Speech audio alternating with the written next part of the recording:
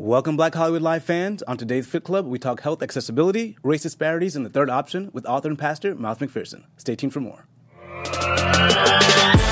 You're tuned into Black Hollywood Live, the world's first digital broadcast network devoted entirely to urban entertainment and pop culture.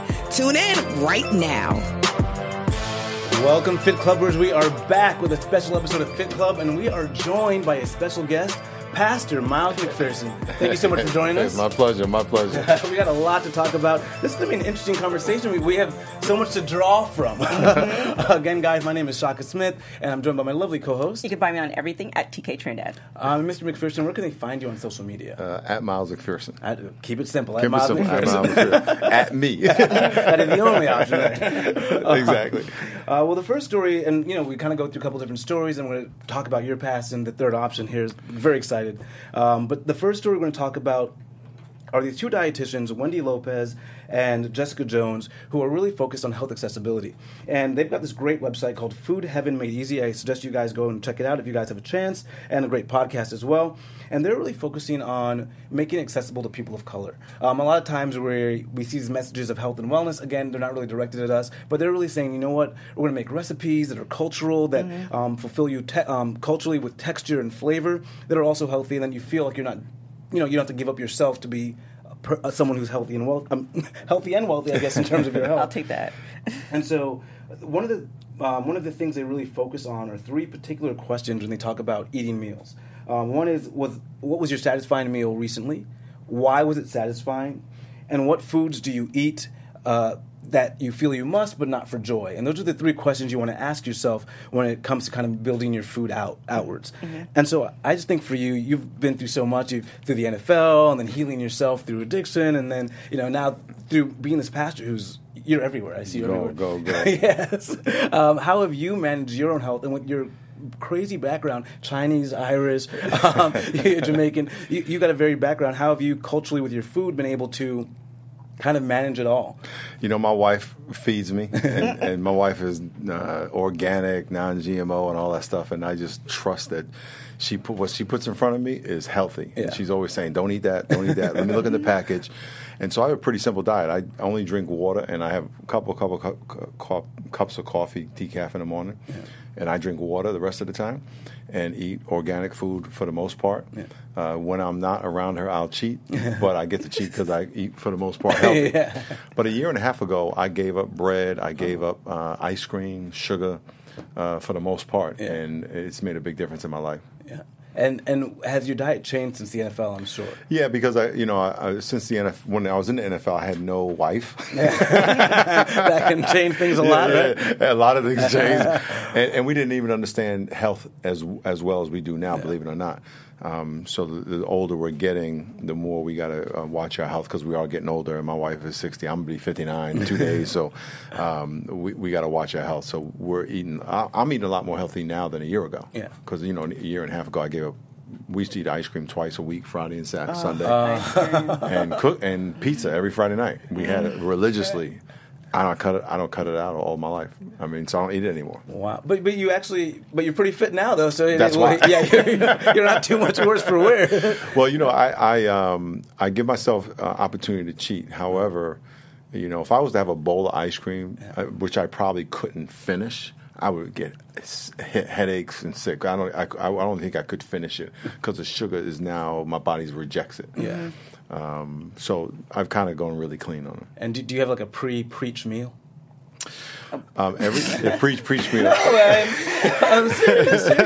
That's a good question. So Sunday I preach 4 times. So I preach 8, 10, 12, and 6. That's intense. Yeah. And so I do have, I eat before eggs. Eggs is my favorite. Yeah. Eggs and sausage. Chicken sausage. And I eat that. And then after each sermon, I eat either a protein drink or a salad. And then I eat all throughout the day. See, these are the questions people wonder, but you never ask your pastor. You're like, how are you doing this? But do you have time? When are your sermons again? So 8 o'clock, and then the meat. Oh. So I eat. So I get up at 4:30, right? Then I'll eat at 6:30. Okay. And then I'll go to church, and then I'll preach at 8. Then I'll eat again at 9:30, and then I'll preach again. Then I'll eat again at 11:30. then I preach again, and I'll eat at 1:30.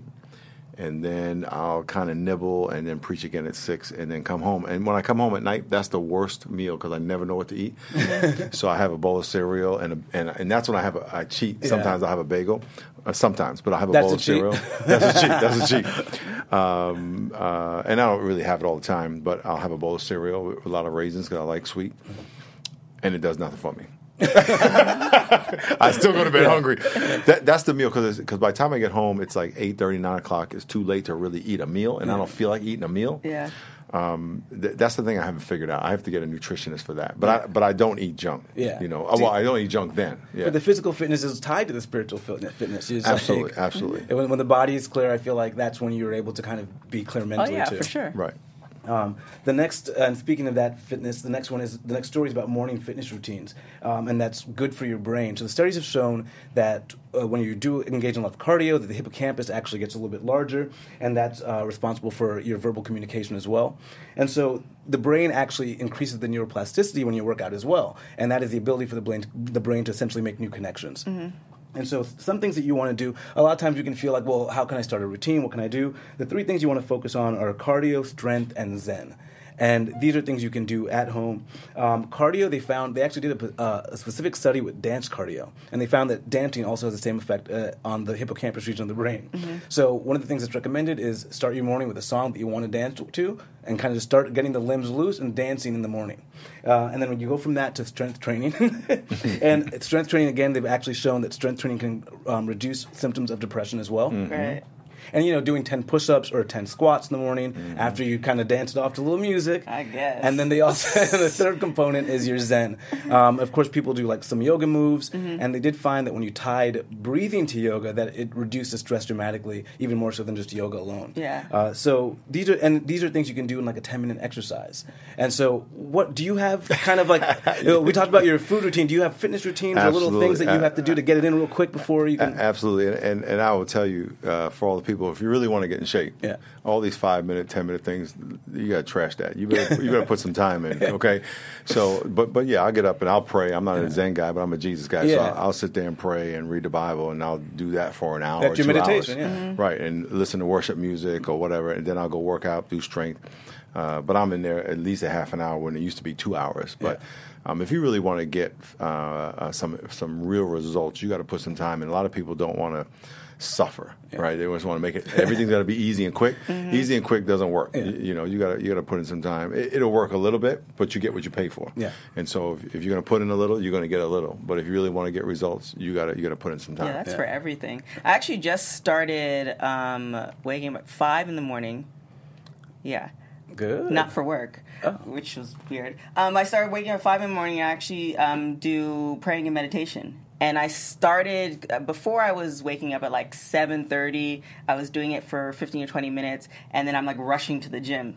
Now, I was listening to Eric Thomas, the hip-hop preacher, and he was, talking about how he wakes up at 3. I'm like, I'm not doing 3, but I can do 5. And I actually found now I'm like on my 4th day, and today part of me didn't want to wake up, but my body woke up. Yeah. And so I do prayer, meditation, then I read, and then I've been wanting to do, like, I can do some Spanglish, but I actually want to learn how to do it. So I add Spanish to that, and then I'm trying to kind of start a social media company. So I do all of that before 6:30. Awesome. And then I go back. Then I go back to bed a little bit, and then when I get up, I'm like, I'm not rushing to finish this because I feel like guilty because like, oh, you didn't wake up enough to do this stuff. Yeah. So I actually find that it puts me in a better place mentally. Yeah, I do the same. Start off my day. Necesitas practicar tu español en conversación. I got the Spanish one. And conversation. Yeah, I like doing the early mornings too because you just get so much more done in your day, and it allows your brain to kind of like mentally check out and check back in and have it still be early. Yeah. You know what I mean? So that's one of my things I like to do. Is get like up you early catch as well. you're not playing catch up. Yeah. It's like if you get up like, oh, I have to go at work, I have to do this, and you're rushing. Horrible. It's like your your brain is starting to trying to catch up, and you're like, I have to do all. And then now your All body's day. trying to and then you eat the bagel to suffice, and then you're just always, it's like a downhill spiral. So And sleep is overrated. People think that you have beauty sleep, but who looks beautiful when they wake up? You look jacked up. Sleep. Just Beyonce, right? Yeah, probably Beyonce. Too. Beyonce and Naomi. That's but yeah, we got to get into the third option. We were actually talking a little bit earlier about these different court cases going on and all this talk about race. How is it you decide to write this book? So I was born in 1960. When I was 8 years old, Martin Luther King died and was killed, I should say. And I remember feeling this is unfair. And I remember thinking, what do we do? All my life, I was thinking about this and thinking about the racial division. I went to a Catholic school for 8 years in a white neighborhood, got harassed because I wasn't white, lived in a black neighborhood, got harassed because I wasn't black enough. My two grandfathers are black from Jamaica. I have a white grandmother and a half Chinese black grandmother. So our family was diverse. We got along. My football teams got along, but society did not. And just had thousands of arguments and discussions about racism because of stuff that was happening to our family. And my brother was a Heisman runner-up in 1987. He was a quarterback, but black quarterbacks were not accepted back then. So I would argue with people for years. And he dealt with it since he was in Pop Warner, through high school, through college. And so it was a thing, right? And then after he got out of college. So I had the opportunity to write a book. I wanted to write a book to give people tools. In every race conversation, it's about us versus them. Those are your two options. You got to pick whether you're black or white, or whether you're for the police or against the police. And the third option is that we honor what we have in common. All people are 99.5% genetically identical. We all want to have relationships. We all love our sleep. We all love our food. And if you go to any culture, every culture is trying to do exactly the same thing, just a little different. Yeah. Foods, we always want food. We will get married. We raise our kids. We do all this. We're doing all the same things. We're all made in the image of God. So we have all this stuff in common, yet we let one thing, and it's based on appearance, because it's not until you really get to know somebody that you really get to know them. And we let that one thing cause division in our life. And so this book was designed to teach us, to give us tools on how to honor or place priceless value on that which we have in common. Yeah, I really love that. That's amazing. And what I always like to say is the follow-up is, what's the practical way to do that? Yeah. Because of course it'd be great to be able to employ it. Yeah. But sometimes even in interpersonal situations, if you have someone that you feel has drawn those lines, how do you pick that third option? Absolutely.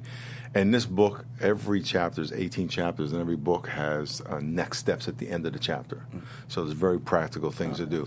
The greatest commandment is to love God with your heart, mind, and soul. And the second is like it, love your neighbor as yourself. Love your neighbor as yourself. So I have to love you I have to love my neighbor as myself. And the Good Samaritan story tells us that everybody's my neighbor. Yeah.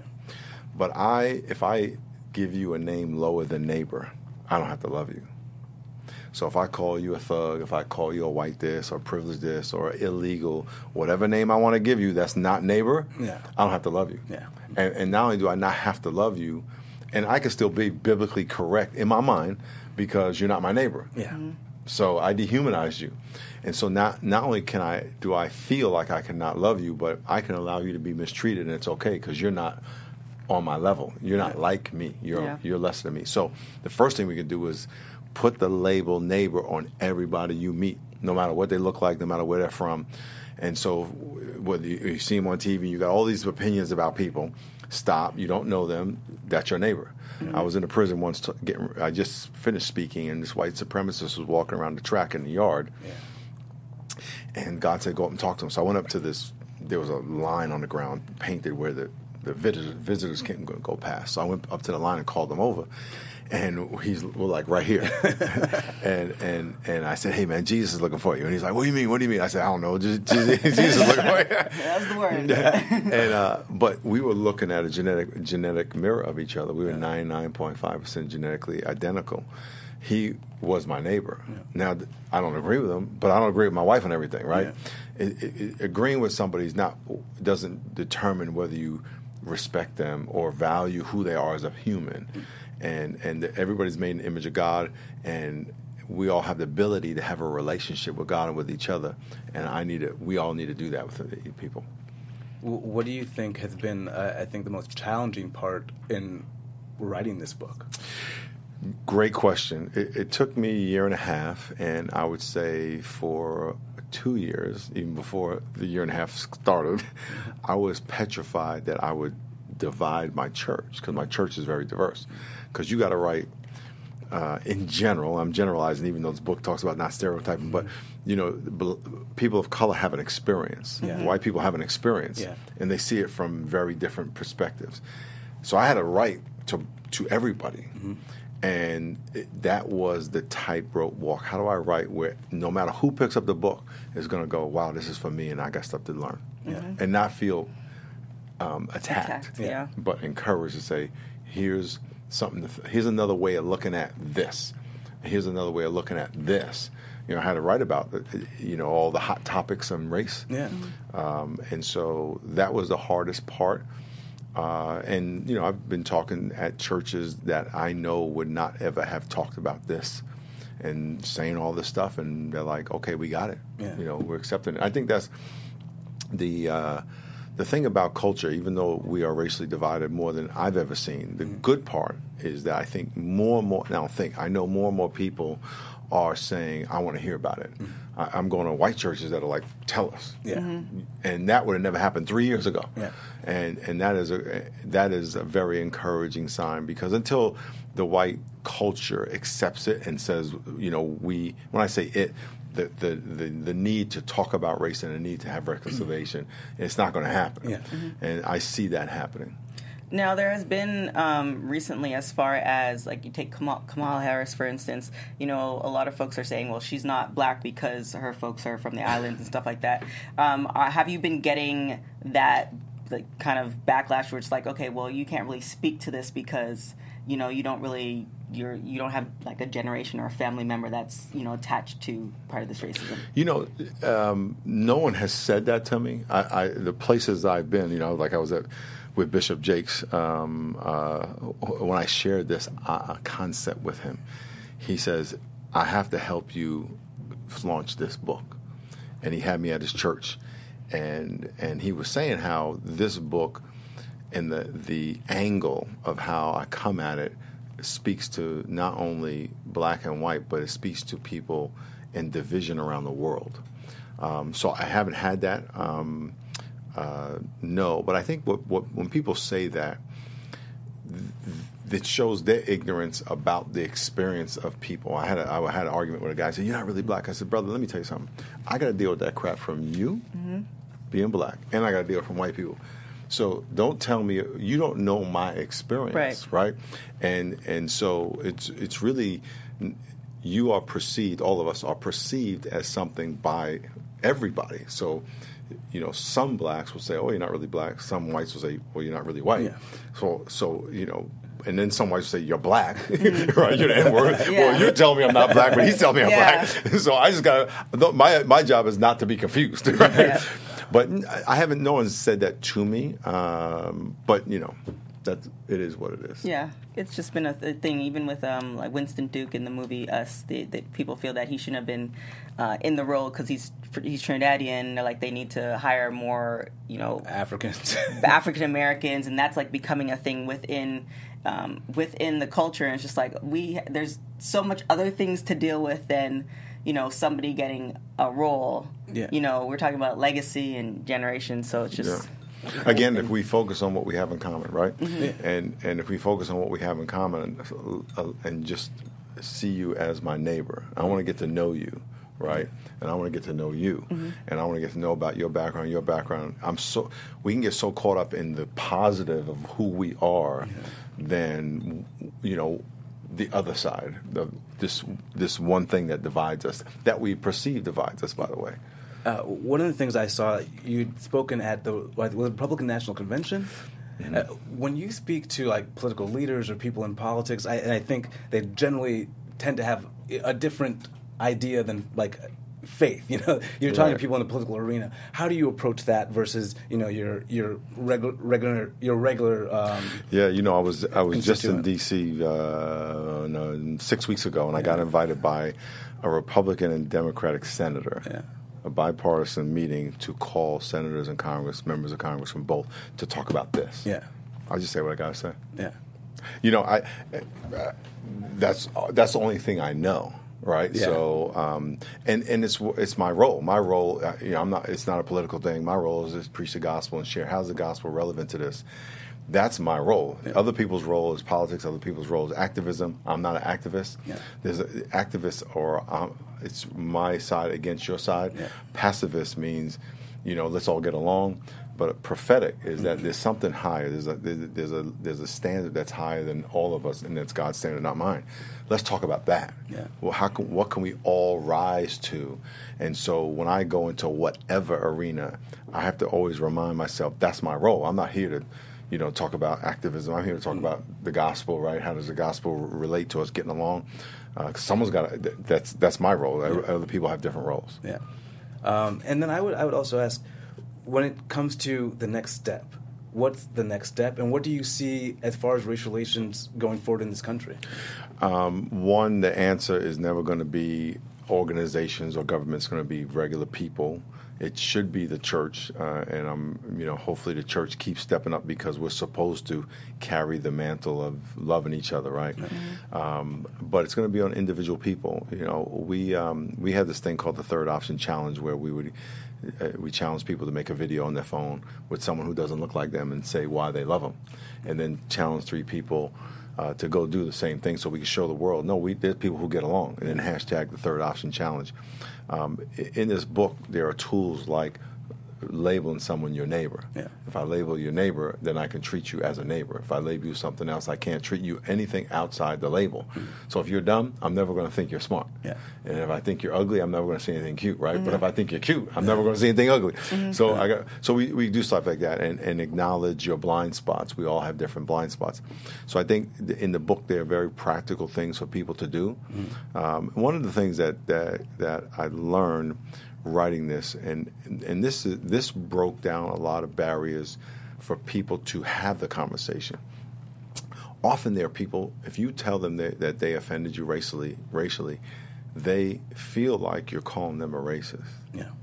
But you can be racially offensive and not be a racist. Mm-hmm. You know, we say things that are ignorant, out of fear, out of nervousness, and for so many years I was hitting my head up against the wall talking to people, and I couldn't get them even to have the conversation. Yeah. And it was because they felt like if they agreed that they were offensive or that they were wrong in their perspective, it made them a racist. Yeah. And that word has even changed. That word is, what racist was 50 years ago is not like what you would call it now, but I think we need a new word because it's so loaded. Right, yeah. It is loaded. So so God showed me, no, you can be offensive to women and not even know what you're doing, right? Yeah. So it doesn't make you, an evil person. So reading the book is going to help people. It's going to give them freedom to learn and to accept that they grew up with a story, a social narrative about how they see the world, and that story is very limited.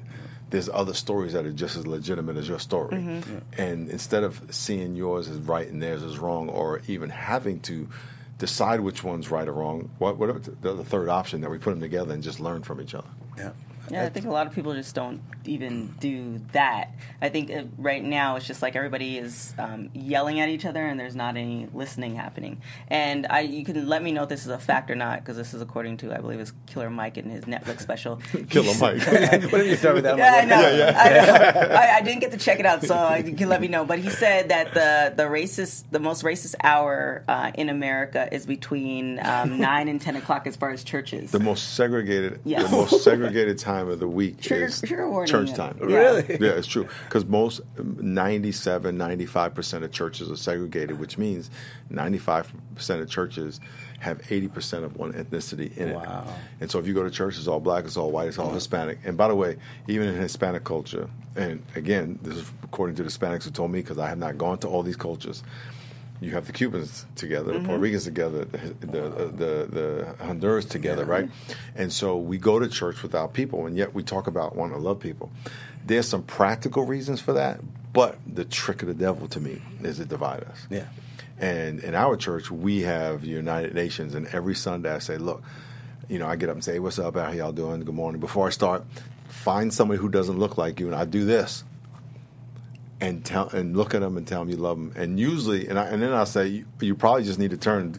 Because we're all, it's all mixed. It's not like, there's a few black people over there and a few white people. It's like all these people, dozens, we don't even count them, of ethnicities are in there. Find somebody who doesn't look like you, ask them their name, tell them you love them, give them a hug. We can practice here. So when you leave, go do it at work. Go do it in the mall. You don't have to be scared of people, right? And so that's such a blessing for me to be able to do that. So how do we go about, or is that something that we should tackle as far as church-wise, if that is like more of a segregation? Is that something that we should tackle, or is it just like God's there, he'll figure it out on its own? Or? Well, we have to be intentional. Pastors need to build relationships with other pastors. They need to serve the community together. People need to stop. I shouldn't say stop flying to Africa to serve black people, but they should probably go down the street first, right? Because they'll go all the way over the pond, and let's go down the street and meet somebody down the street, right? Because you don't have to spend $5,000 or whatever it is and take a missionary trip. With 100 people, your whole church can go down the block. Yeah. So we need to serve, and our church, we do about $4 million of volunteer service every year for San Diego. Because we're diverse, we have people from all neighborhoods. Yeah.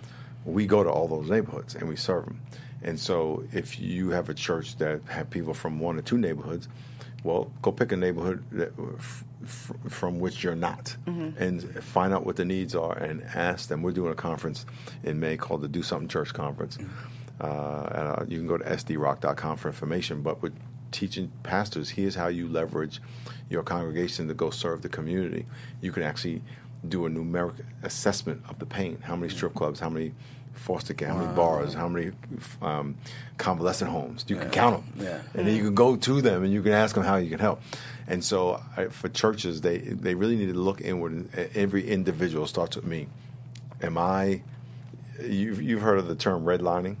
No. Okay, so back in the 50s and earlier, the banks would take a red marker and redline. Yeah. So they would we're going to higher rates. It still happens to this day a little bit. We're going to higher rates in this community. Well, churches somewhat do that. They say, well, we don't go here. Wow. We go over here because these are where our people are from. Yeah.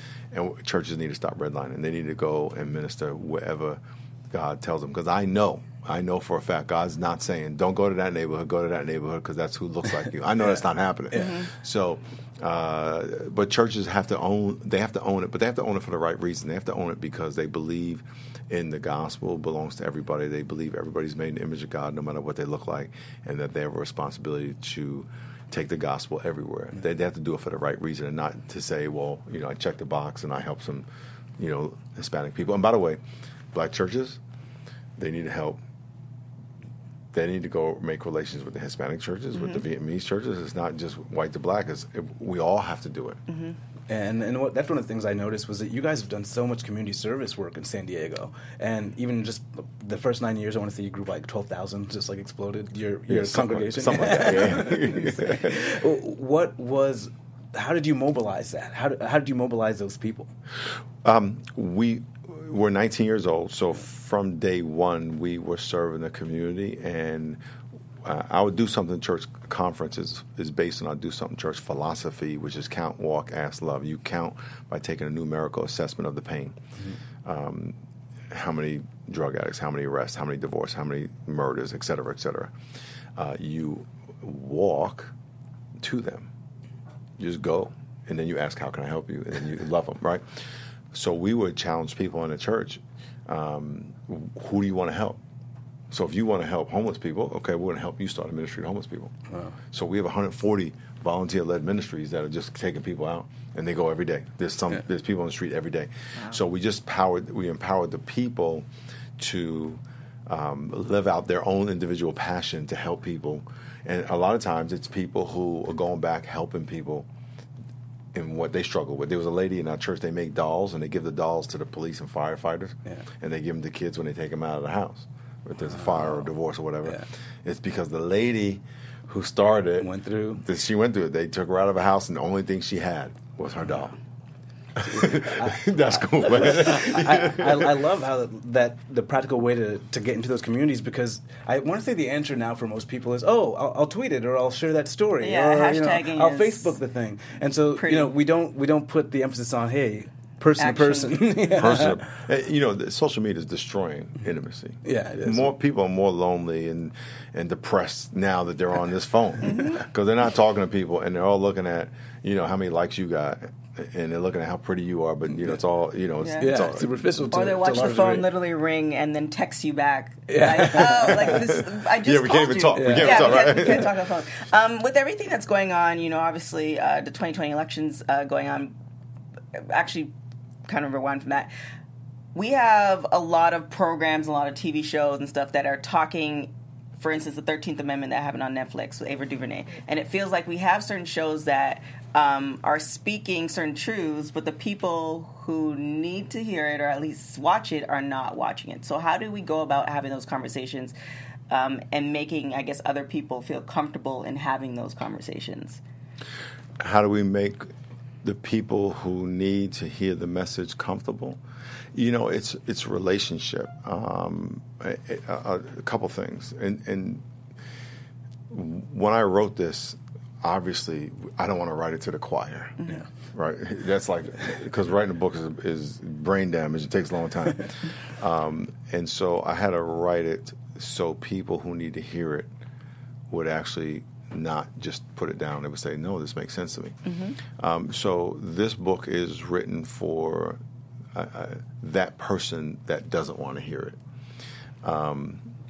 However, it ministers to everybody. And so in general, for your viewer, the main thing we have to do is have relationships with as many of those people as possible. Yeah. And that's the key. Because once, when I talk to people always ask me about the NFL kneeling, and which really kind of doesn't happen anymore. But they would say, and I would get in these arguments. This is like now, right? Yeah. Like last year. What about this? What about this? And I said, let me ask you a question. If you saw me laying in the street, these are people that I know, mm-hmm. right? The people you're talking about. If you saw me laying in the street, would you tell me to get up, or would you stop the car and get out and ask me why? I would hope you would ask me why. Mm-hmm. Now, if I told you I was laying there because I was getting a tan, you'd probably say, Miles, there's a better way to get a tan, not in the middle of the street, right? But if I told you that I just broke my back, you would. And so people who don't understand what they don't understand, they need people to explain to them in a way they can understand it, because as long as we want to argue, nothing happens. Yeah. And as frustrating as that can be to say the same thing over and over again, which I know a lot of people say, hey, we got to keep explaining it. Shouting doesn't do it. So we have to help people. Now, there's some people, they don't ever want to hear it. But I've seen, and since this book has come out, I've had people come up to me. I spoke on this book to 3,000 pastors a year ago. And I've had these pastors come to me in tears saying, I didn't know. Mm-hmm. And this one guy said to me, he's apologizing because he said, I used to say I don't see color. Mm-hmm. I didn't know. Because I was talking about, when you say that, you just invalidate everything all the burden that comes with that color. Yeah. Like it didn't happen, right? Mm-hmm. And by the way, how did you know I have a color that you shouldn't see if you didn't see it, right? I mean, but it's like they really didn't. No, now did they want to know? No, but they had to have someone tell it to them in a way. Because once it gets uncomfortable, the wall goes up and the conversation's over. Yeah. And I think people do want to know, but they want to do it in a way that's comfortable for them. And I think maybe getting a book is very comfortable. Correct. And sometimes they don't even know either. Well, yeah. I did a group in college where it was called Sustained Dialogue, and it was like once a month we met for I think it was like dinner. We went for dinner, and it was just who wanted to come, who was invited to the table, and we just talked about race relations, and people would just cry because they're like, I didn't know that. And so, but that was a safe space for them because they knew that it was a no judgment thing. Right. But most people don't have that outlet. But listen, the whole book is based on the fact that what we have in common, and what we all have in common is we all do want to get along. Yeah. We just want to do it. But getting along means that it's safe. Yeah. Getting along doesn't mean you get to beat on me and I just get to cower down. No one likes that. Yeah. People really do want to get along. And And so we have to. My brother was a professional boxer. My other brother. Okay. And my other brother was a Heisman runner-up. So I got athletes in my family. You were the first All-American to be drafted to the NFL, right? From my school. Yeah. Yeah, right. And first All-American. Yeah. So You said that just I was just like,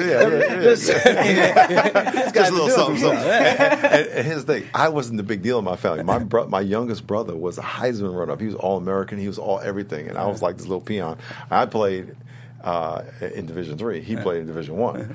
They were undefeated. He led college in passing. I mean, he was the man, right? Wait a minute. So you played in Division III, but then you went to the NFL? I got drafted. That's a big thing. It's a big deal. It's a big deal. D3 is we had unheard of sometimes. We had 2,500 people in our school. It was just a little something. Just something. Just a little something. And I forgot what I was going to say. But my brother was a boxer, and what happened was when you can knock somebody out and hold them up because you don't know they're knocked out, and you have to give them room to fall. And a lot of times when we're trying to talk about race, we are just beating on people so much that they don't have room to hear and to say I'm wrong, and because it's so violent at them, right?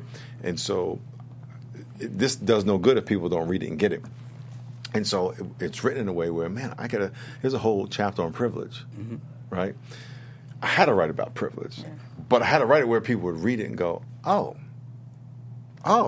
Yeah. And if you read the chapter on privilege, it's going to minister to you too. In my neighborhood, I had two parents. None of my friends had a dad. So my dad was their dad. I had advantage over them because of that, right? So in that sense, I had advantage over them. But it wasn't something I gave myself. So the whole chapter is based on this idea that whatever you have, did God give it to you, or did you get it? Yeah. If God gave it to you, you're not entitled to it, so you can't think you're better than anybody, right? And if God gave it to you, He gave it to you to leverage to bless somebody else. Takes away the whole, I'm better than you thing. But the point was, you have to say it in a way where people can receive it. And I would encourage all of y'all to get this and give it to any person give it to everybody, but especially that guy, that girl that thinks they're all that and doesn't want to talk about it. They will, let's do that. Some guess like Amazon. But Amazon.com, that's right, Amazon. And I'd encourage people to start a book club. I'd say I want people to talk about this. Just don't read it, but talk about it with people. Then do it. Yeah. And then do it. And employ. And then do it. We have to, one of the things I talk about is having a race consultation, because we do see color, every conversation is a race conversation. Yeah. When I'm talking to you, I'm talking to a black guy, right? I'm having a race conversation because I'm either affirming what I think about you, or it's being challenged. Yeah. But it's not going to say this about black people. Yeah. You're expanding my concept. Yeah. I'm expanding your concept, right?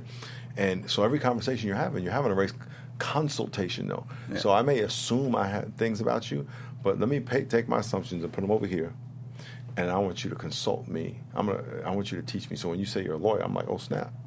Right? Yeah, you were definitely interviewing the both of us before we started. What'd you say? You're definitely interviewing the both of us before we started. And I'm like, oh, he's a lawyer, right? It's like the same thing. You said, I went to Division III school. That's a new thing, right? And I have this half Chinese grandmother. And so everybody you meet has all this stuff you don't know. Mm-hmm. So if you just went at that instead of saying, oh, he's black, he's this, he's this. Okay, let's put that over here. That's what I think. But now I want to learn. Yeah. Right. We would learn so much about people and realize that people are not what we think. So true. Amazing words.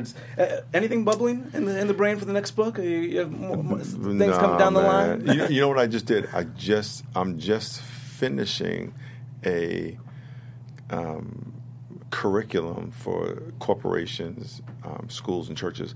It'll be a little different for churches, but they have diversity training requirements. So I call it similarity training, and it's based on this book. It's 6 1-hour modules. Okay, so I'm just finishing that. We just did the videos yesterday, and I'm going to a public school in Florida in 2 weeks, and we're going to test it there. Nice. I hope that's trademark, similarity training. I like that. And then what about, as far as the NFL, has there been, are you in talks with them? Is there, I guess, similarity training between the owners and the players and...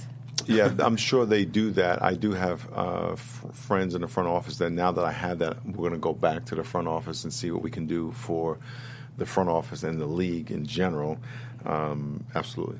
Yeah, Drew Brees wrote the forward. That's a good friend to have. He's a good dude. Well, thank you so much for joining us. This was amazing. Just getting to sit down and talk with you. It was my pleasure. Awesome. Again, guys, you guys can find me. We got one more segment. I almost forgot. We have our Fit Club. We have our Fit Club 5. This is just our sort of get to know you segment, rapid fire questions that we'll ask you, and then just give your answer. Okay. So here we go. So last person you text. The last person I text was that girl right there, Angie. Hi, Angie. Dream dinner guest. Oh, my dream dinner guest. Alive or dead? Am I by myself or am I with my wife? That's up to you. Yeah. The rest of the conditions are yours. my dream dinner guest. Wow, that's pretty big. Oh man, who would I have? Ask me the next one. You're throwing me off. If you were to listen to one album for the rest of your life, what album would it be? Sade. Oh my gosh. Sade. Favorite junk food? Lay's potato chips. That's good. And then dream dinner guest. Dream dinner guest. Man, who would I want to spend time with? I don't know. Probably Bishop Jackson. I mean, even though we're friends. Did you already have dinner? Yeah, we've had dinner, so he doesn't count. Who would I want to have dinner with? Man, that is a good one.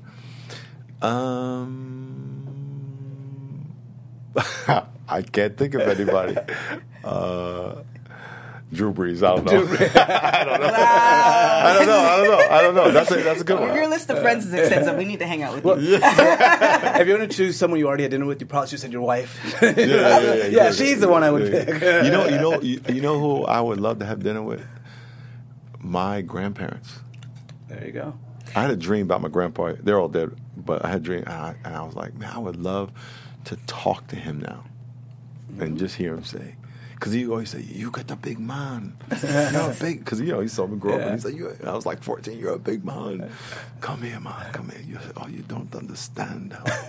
All the stories, too, that they just didn't tell you. Yeah. And, like, the only story my grandmother that, like, she told me is that my grandmother's 23. She was sitting on the porch. He saw her, went into the house, asked for her hand in marriage, and that's how they were together. Like, that's the only, and it's like, when I go back, I need to, like, ask more, and even my mom, because if you just think of your life, and everything you've experienced, and now all of a sudden you just come into your parents' life, it's like they had a whole life before you.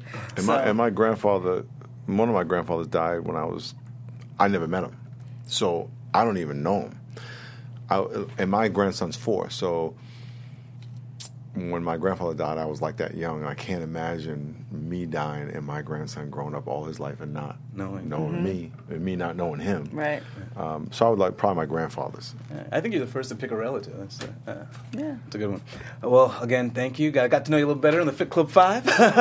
Again, guys, my name is Shaka Smith. You can find me on Twitter, Instagram, and Snapchat at Shaka Strong. And you can find me on everything at TK Trinidad. And where can they find you? At Miles McPherson. Again, thank you for joining us. Man. Amen. See you guys next week. God bless you. Bye.